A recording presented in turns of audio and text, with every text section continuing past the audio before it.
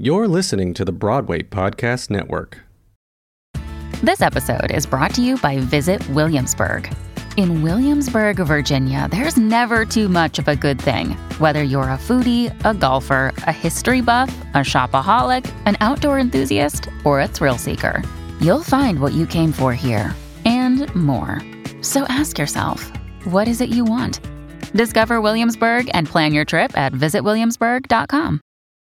When you need mealtime inspiration, it's worth shopping Kroger, where you'll find over 30,000 mouth-watering choices that excite your inner foodie. And no matter what tasty choice you make, you'll enjoy our everyday low prices, plus extra ways to save, like digital coupons worth over $600 each week. You can also save up to $1 off per gallon at the pump with fuel points. More savings and more inspiring flavors make shopping Kroger worth it every time. Kroger, fresh for everyone. Fuel restrictions apply. Welcome to the fourth season of the Dramatists Guild Presents Talkback. I'm your host, Christine Toy Johnson. We've shifted our focus this year to talk about craft and inspiration. Our guests this season are my colleagues and friends from the Council of the Dramatists Guild of America. Our guests will give us a unique look into how they write, what makes a good story, and what drives them to keep working on the DG Council. Stay with us. Welcome back to Talkback. We bring to you a show we recorded back in April of 2022 to celebrate the meteoric rise of the show A Strange Loop on Broadway, which went on to win Best Musical and Best Book of a Musical at the 2022 Tony Awards. Here's my conversation with Michael R. Jackson, who wrote the book Lyrics and Music, and Rona Siddiqui, also a multi-award-winning composer, lyricist, orchestrator, and the musical director for A Strange Loop. Welcome. Can you please introduce yourselves to our listeners? Michael. Hi, my name's Michael R. Jackson, and I am a book writer, lyricist, and composer, most notably of the musical A Strange Loop. Thank you, Rona. Hello, I am Rona Siddiqui, and I am a composer-lyricist. Great. I'm so excited to talk to you. Congratulations on everything. But I wanted to really talk about what has inspired you to write A Strange Loop and to continue on its very long journey. Michael, do you want to share some thoughts about that first? Yeah, A Strange Loop is a piece that began when I was about 23 years old as a monologue that I wrote for myself at a difficult time in my life when I had just graduated from undergrad and wasn't sure what I was going to do with my life or where I was headed. And I just was trying to get some thoughts out on paper about what it felt like to be a young Black gay man at that time, living in a very specific circumstance. And then I gradually began writing music once I went to grad school and putting that music then into the monologue. And over the years, it took on its own slow germination process that led to our Broadway production. That's amazing. And so along the way, as we all know, it takes a very long time to develop a musical and see it come to production. How many different productions have you been involved with that have led to this Broadway production? With A Strange Loop, specifically? Yeah. We've had 2 productions, but there's been many different developmental steps along the way. And I just wanted to talk to you about what has kept you going through the very long journey. I think what's kept me going is just a belief in the story that I and the composer within the story was trying to tell. And I've been interested in trying to capture that experience for such a long time that getting to the end of that or getting to finally express that on stage has kept me motivated. In your wildest dreams, did you think that you would be opening on Broadway with the show? Not in a million years would I have imagined. It wasn't even a goal, to be honest. Really? It was something that really came as organically as it could, and I'm grateful for that. Wow, that's amazing. And also to talk about your protagonist in the story. We don't really get to see people like Usher in a lot of musicals. How has that been for you to bring that character to life? It's been really thrilling because in many ways I began writing as a way for me to make sense out of certain things. But I also wrote it because I felt that I had never seen a gay character, a black gay character whose inner life and whose nuance and complexities were really shown in media anywhere, not even just in theater. And so I felt like the only way I could see that was if I were to create it myself. Yeah. Rona, I know that you are such a multi-hyphenate composer, lyricist, orchestrator, and the music director of A Strange Loop. And I know that you and Michael are collaborating on a new project as well, which I want to get to a little bit later. I'd love to talk to you about how you became involved with this project and how it's been for you to see it grow through the years. Michael had been asking me to music direct different developmental workshops along the way, and timing was never working out. I wasn't able to do it until finally we were able to make it happen in 2018, I believe, for a workshop at Playwrights. And that's kind of how I joined up. And I'm just passionate about this material and this music. It was something I'd never heard before. And as a writer, it was inspiring to me as I'm working on my own piece that's in the same vein of a self-referential story. So I was like, I have something to learn here as a writer. And so I'm going to just throw myself into this and enjoy this process. And I also had no idea that this is where we would, end up being. But it's been an incredible journey. How do you feel your musical direction and your writing feed each other or impact each other? Or do you feel that they do? They are definitely two separate skills. There's two separate parts of my brain. So when I'm in music directing mode, I'm saying, how can I best interpret Michael's vision? I have my own sensibilities that I lean into and draw upon, but it's still about Michael's work and making it shine and making it wonderful and great. But I'm also being infused with his sounds and his words and his music. And so I know as that's in the back of my brain percolating, I know that when I go back to my writing, there's going to be stuff that I'm suddenly like, oh, when Michael did this was really effective and maybe I'm going to try this in my way. So that's how both are happening. Yeah, that's so interesting. Michael, do you have a thought to add to that? Collaborating with Rona has been so great because she can fill in the places where I struggle and that I'm not as proficient in, and can really interpret things that I maybe have a raw idea about, but haven't fully fleshed it out on the page or don't know how to talk about in like the professional music language because I don't have a composition background. I'm self-taught in certain sense. I feel her contributions are literally invaluable to me. And I think I'm annoying in that I'm constantly asking dramaturgical questions because that my writer brain is always at work because that's what's going to help me to interpret the music and convey to the actors and the musicians in the music language what needs to be happening. Yeah, and I think I'm pretty good about talking about that aspect of it, even if I can't always figure out the musical way to say it. Rona, I'd love to talk to you about some of the projects you're working on as a writer now as well. What are you working on? What's inspiring you right now? The main show that I'm working on is Salam Medina, Tales of a Afghan, and that I'm writing by myself. It's a fantasia of vaudevillian-style sketches about what it's like growing up bi-ethnic in America. Super fast-paced, super fun. And that has been on the front burner of my work. And then I have a bunch of other shows that I'm working on with other writers. That I'm working on a show with Christopher Diaz called Expect Victory, and it's a basketball musical. So that's really fun. And I'm working with Bryce Pinkham and Zachary Fine on a one-man show for Bryce about the climate crisis. Yeah, and then you're working on White Girl in Danger, I believe, together, right? Yep. Yeah. Yeah.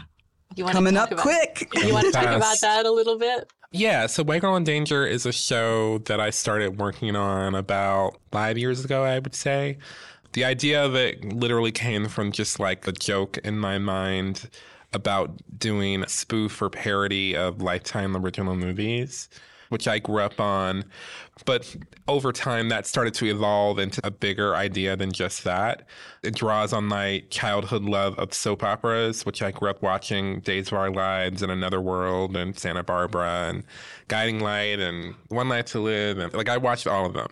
And also, there were these conversations that started to bubble up in the world in the last, say, 5-6 years about equity, diversity, inclusion, representation. And I just found myself in these conversations and thinking about what I thought of them and thinking about how I came at some of these issues in a different way because I'm a Black writer. And so these two little molecules began to float together of like soap opera musical, representation, and it's turned into this whole other thing. I'm excited about it. It's like a crazy musical. I know that a lot of us writers of color have, like you mentioned, Mike, you start to write something because you haven't seen yourself represented in the theater in the way that you exist. And you've been told by messages that maybe you don't exist. And then you think, wait a minute, that's not right. I wonder if you might also talk about when you're looking for a new project to embark on, what are some of the things that you have found have really sparked your need to tell a story? I think for me personally, it always comes from trying to grapple with some question that I have or something that I don't understand or something that frightens me or something that makes me angry and wanting to make sense of it or wanting to empower myself through like dismantling the thing that makes me afraid or some combination of all of those things. And so my inspirations orbit around that, around like getting at the thing that's troubling me or that I have questions about. Yeah. Rona? Yeah, I think that's definitely at the core of it. And then also for me, being in the theater industry and seeing a lot and reading a lot, it's interesting to see what is being said and what is not being said and what needs to be said that is resonating deeply with me, that I feel either angry about or that I'm trying to figure out for myself. Yeah. And that I just want to project it out there. I want to ask you about how it's been to emerge out of the intense time of isolation. And I wonder if you can speak about that a little bit, how it's been to navigate this time. Yeah. For me, it felt fruitful in a way because I could clear out all of the other day-to-day distractions. Suddenly, I had the time and the clarity to sit down and write unencumbered. And it was interesting to see what just came out of me when I had no other pressures. There was a lot of crazy comedy stuff that was coming out of me in a time when people were not feeling like laughing. And I was somehow able to draw things out at that time. And then for me, as theater started coming back, that's when it got harder for me again. Because now it's, back to the other aspects of life. Yeah, that's very interesting, having to balance it all, right? Michael? For me, so it's tricky because it's like with A Strange Loop, for example, I had already been working on that for 16 plus years. And then the Pulitzer happened and that was weird, like in the context of what was going on in the world. And then also White Girl in Danger had been on a certain path that then got paused, obviously, with everything else.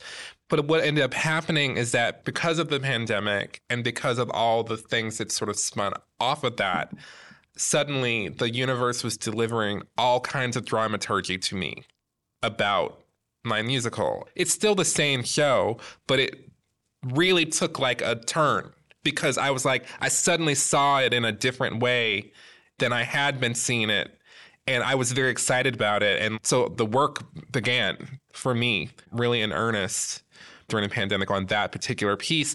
I'd say it was like a blessing in disguise, actually, because I think that I'm a very risk-taking, kind of fearless artist. Like, that's the only way I know how to do it.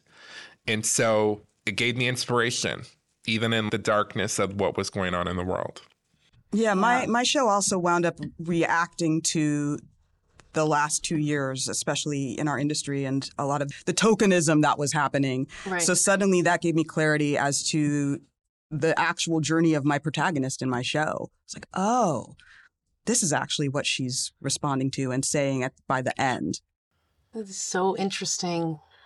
I want to shift a little bit into this question about how the three of us all serve on the Council for the Dramatists Guild. And everybody has different reasons for choosing to serve in advocacy. And I wondered if you could talk about what inspired you to run for council, what's got you fired up about advocating for writers, anything you want to share. I think for me, if I'm going to be like really candid about it, I'm still figuring it out about what my best way of advocating for writers is. I think the thing I'm learning about myself is that I think I'm at my best when I can actually inspire artists within their craft. And so trying to figure out how to serve artists in terms of the business, teach them how to advocate for themselves, is something I'm still learning through watching others on the council. So it's been a slow burn for me as a council member. But I'm in awe when I watch other people on council take this on and that on, and I'm still like, how do I read this budget? No, fair. I'm always floored by everybody in the room, and yourselves included, how there are so many council members who are literally at the top of their fields and still wanting to serve, advocating for other writers.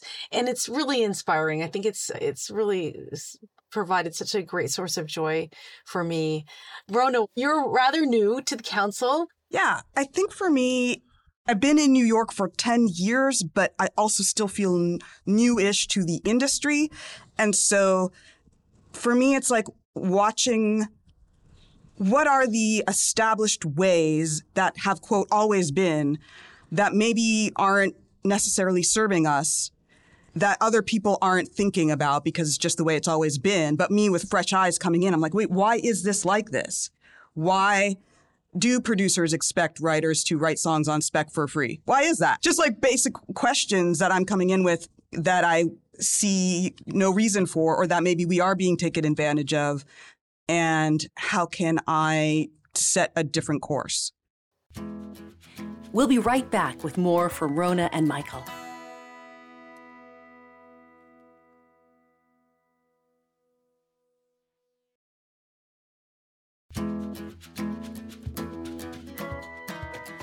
Welcome back. We are also talking about craft this season, and I wanted to ask you, what have been some of your greatest influences on your craft? I have so many in so many different ways. I will say on A Strange Loop in particular, Kirsten Childs' The Bubbly Black Girl Sheds Her Chameleon Skin is one of the most important pieces that I encountered at a very crucial point in my beginning to develop A Strange Loop, because I just didn't, there was a certain point when I was working on it where I just didn't know if what I was trying to get at was even not worth doing, but was there any sort of anything like it, or how do people solve this problem of telling these stories that are somewhat self-referential? And I encountered The Lovely Black Girl Sheds Her Chameleon Skin, and I saw Kirsten really solve the problem, or solve that X in that way. And I was deeply inspired because it was very funny and very poignant. And the music, her music and her lyrics, just makes my heart hurt, how good she is. And that show, I just listened to it over and over again when the cast album came out. And it gave me a real spark to keep going, to figure out what my X was to solve for in my piece. And that's just one example of something that's inspired me. There's so many others, but that's a big one.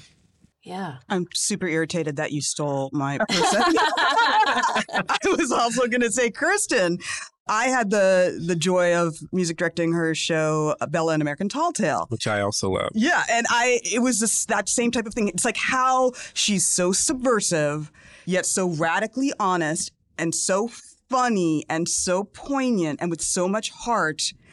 We write very similarly in many ways, and so she's been one of my greatest inspirations and mentors. Yeah. Kirsten Childs is one of our esteemed council members as well. We're all in amazing company. What about any formal training or education? Do you have any words of wisdom or thoughts about your formal education? For me, so I went to NYU's undergraduate playwriting program in the dramatic writing program. Then I also went to NYU's graduate musical theater writing program to study book writing and lyric writing. And my experience in undergrad was not negative, but it was not positive either. I was very young when I was in that program, and that's why I had certain feelings about students going to arts programs at too early an age. And I just think that you have to be very mindful about that, about where you are when you go into an arts conservatory. But I learned some really valuable things about storytelling. In my graduate school program, I had a really positive experience. And going to that program also literally turned me into a composer just by accident, because we had an assignment toward the end of our first year where our teacher, Mike Reed, said, if you're a lyricist who's never written music or a composer who's never written lyrics and you want to try it for this assignment, go for it. And the song that came out of that was Memory Song, which ended up going into A Strange Loop years later. And if that had not happened, I would not be writing musicals today, because I was then encouraged when I shared that song to continue trying to write my own music. And just because I was encouraged by somebody, and that's another thing, is that like I owe so much of my career to teachers, because I got encouraged by different teachers all along the way since high school. And so it gave me, again, enough of a nudge to just keep going and trying it. And that has led to the career that I've had.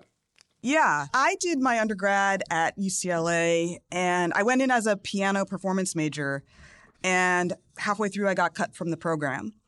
And that was utterly devastating, because I had defined my whole self as a pianist, and I was floundering and didn't know what to do. And I had some professors that said, your assignments in theory are so great that you write. Why don't you do composition? And I was like, why would anyone care what I have to say? That was my mentality back then. I just really thought, nobody cares, but I'll do this because I need to graduate. And I promptly, after I graduated, put that aside and said, I'll probably never do that again. Wow. And it wasn't until many years later that a friend of mine was applying to the NYU Graduate Musical Theater Writing Program and said, you should do it with me. And I was like, sure, buddy, I'll apply with you just for fun. And that application, filling it out, is what was revelatory. I was like, oh my gosh, this is the thing I'm supposed to be doing. It pushed me in so many ways. The faculty is so brilliant. My peers, learning from them, listening to what they were doing. It was life-changing. That's amazing. I want to rewind just a bit, because something you mentioned, Rona, about getting the encouragement to go forward. When one of your teachers asked you, Michael, to write the music when you hadn't been writing the music, how did you go about doing that? Did you already have a music background? How did you figure that out? So I did have a music background, because I had grown up taking piano lessons, and I played in church from like age 12 through my senior year of high school. And that experience was actually part of my, I think, compositional development. Like, I played at a Baptist church, and a lot of that is truly about constantly improvising chords, like all the time. I learned how to play for an audience and how to keep it interesting for myself during church. And then I fell in love with Tori Amos piano music. And so then when I was at home, I would try to learn how to play her songs through the piano books that I made my dad buy. But then I would also try to imitate her style in my own compositions. But I didn't know how to write lyrics. So it just was, for many years, was just me jamming on piano. And all of that was, again, more inspiration that then when I got to grad school and got that assignment, I could take my little musical ideas that had been percolating for many years and translate them into a song form now that I understood what song form was. And at the time, did you know how to notate it as well? No. So that was a whole other piece, was that in the early days of that, the only songs I could write were the songs that I could play. And I'm not a terrible pianist. I'm not a trained one in a real sense. I took a little bit of classical piano, but I was very bad at it. And other than that, it was just improvising. And so I just did that for as long as I could. And then I happened to meet Ira Weitzman, who liked some of the music I was writing. And then he asked me, he said, "Are you writing any of this down?" And I said, "I don't know how to do that." And so he gave me a copy of Finale 2006. It's a music notation program. And then I had to start very ignorantly trying to teach myself how to use it. And then I would make little scores out of the songs I wanted to write. And I still to this day do this, although I'm much faster. I put things in. I'm constantly using playback to make sure that it's right. And then I met my friend Adam Wiggins, who is a copyist, arranger, composer, orchestrator. And he really loves cleaning up scores and that sort of thing. And that began a collaboration, which helped me get all my music down on paper between us, because I would always take the first pass and then he would clean things up. And that just helped me be able to keep going. So it's so many different things that led to how I was able to get words down on page. But in the beginning, I was like, nope, if I couldn't play it, it did not exist. And Rona, first of all, I'm so glad that you learned that people truly care about what you have to say, because you're such a gift. But I wonder how you added writing words and melding them into songs and writing them down and all of that. I come from the classical background. So I started playing piano when I was 4 and just was right on that classical track. But also, meanwhile, loved rock and pop and R&B and hip hop. And so I was also at my keyboard in my bedroom trying to figure out the Billy Joel songs and the Tori Amos songs and all of those. It was a fusion of those two worlds coming together. I always loved playing with words. Musicians' brains are like that. We are obsessed with words. We love words. We're really good at crossword puzzles and Wordle and such. I started writing funny songs in high school and all through my young adulthood. And when I got into NYU, I could have chosen either composing or lyrics, but I went as a composer. And then watching all the words people learn the craft and me not learning the craft the way they were, I was like, oh, now I'll never be a lyricist. Now I know I can't write lyrics because I'm not learning everything they're learning.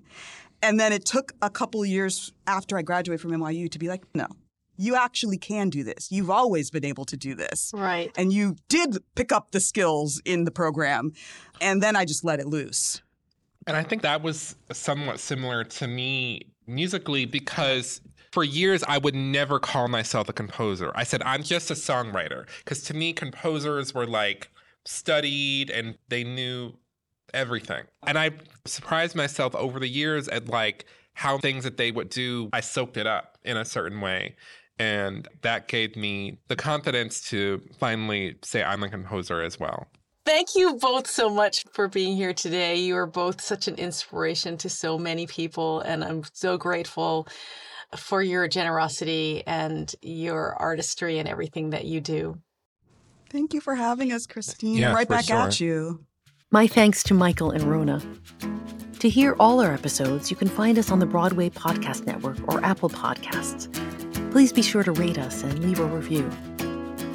Learn more about our guests from all our episodes by visiting www.dramatiskguild.com. This episode was produced by Amy Von Masick and me, Christine Toy Johnson. Our associate producer is Aaliyah Jackson. Music was composed by Andrea Daly. Special thanks to Home for Music in Nashville, Tennessee. Talkback is a production of the Dramatist Guild of America and is distributed by the Broadway Podcast Network. Join the conversation online by using hashtag DGTalkback. And as always, to be continued.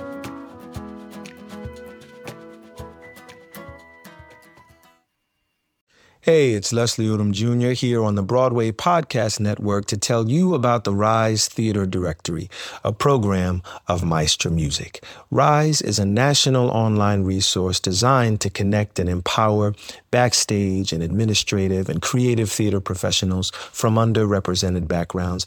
If you work or aspire to work in the theater community, this can help you find your next project. And if you hire theater professionals, search the Rise Theater Directory to find your next team. Create your profile now And get more information by visiting risetheatre.org. That's theater with an RERISETHEATRE.org, because only together we rise.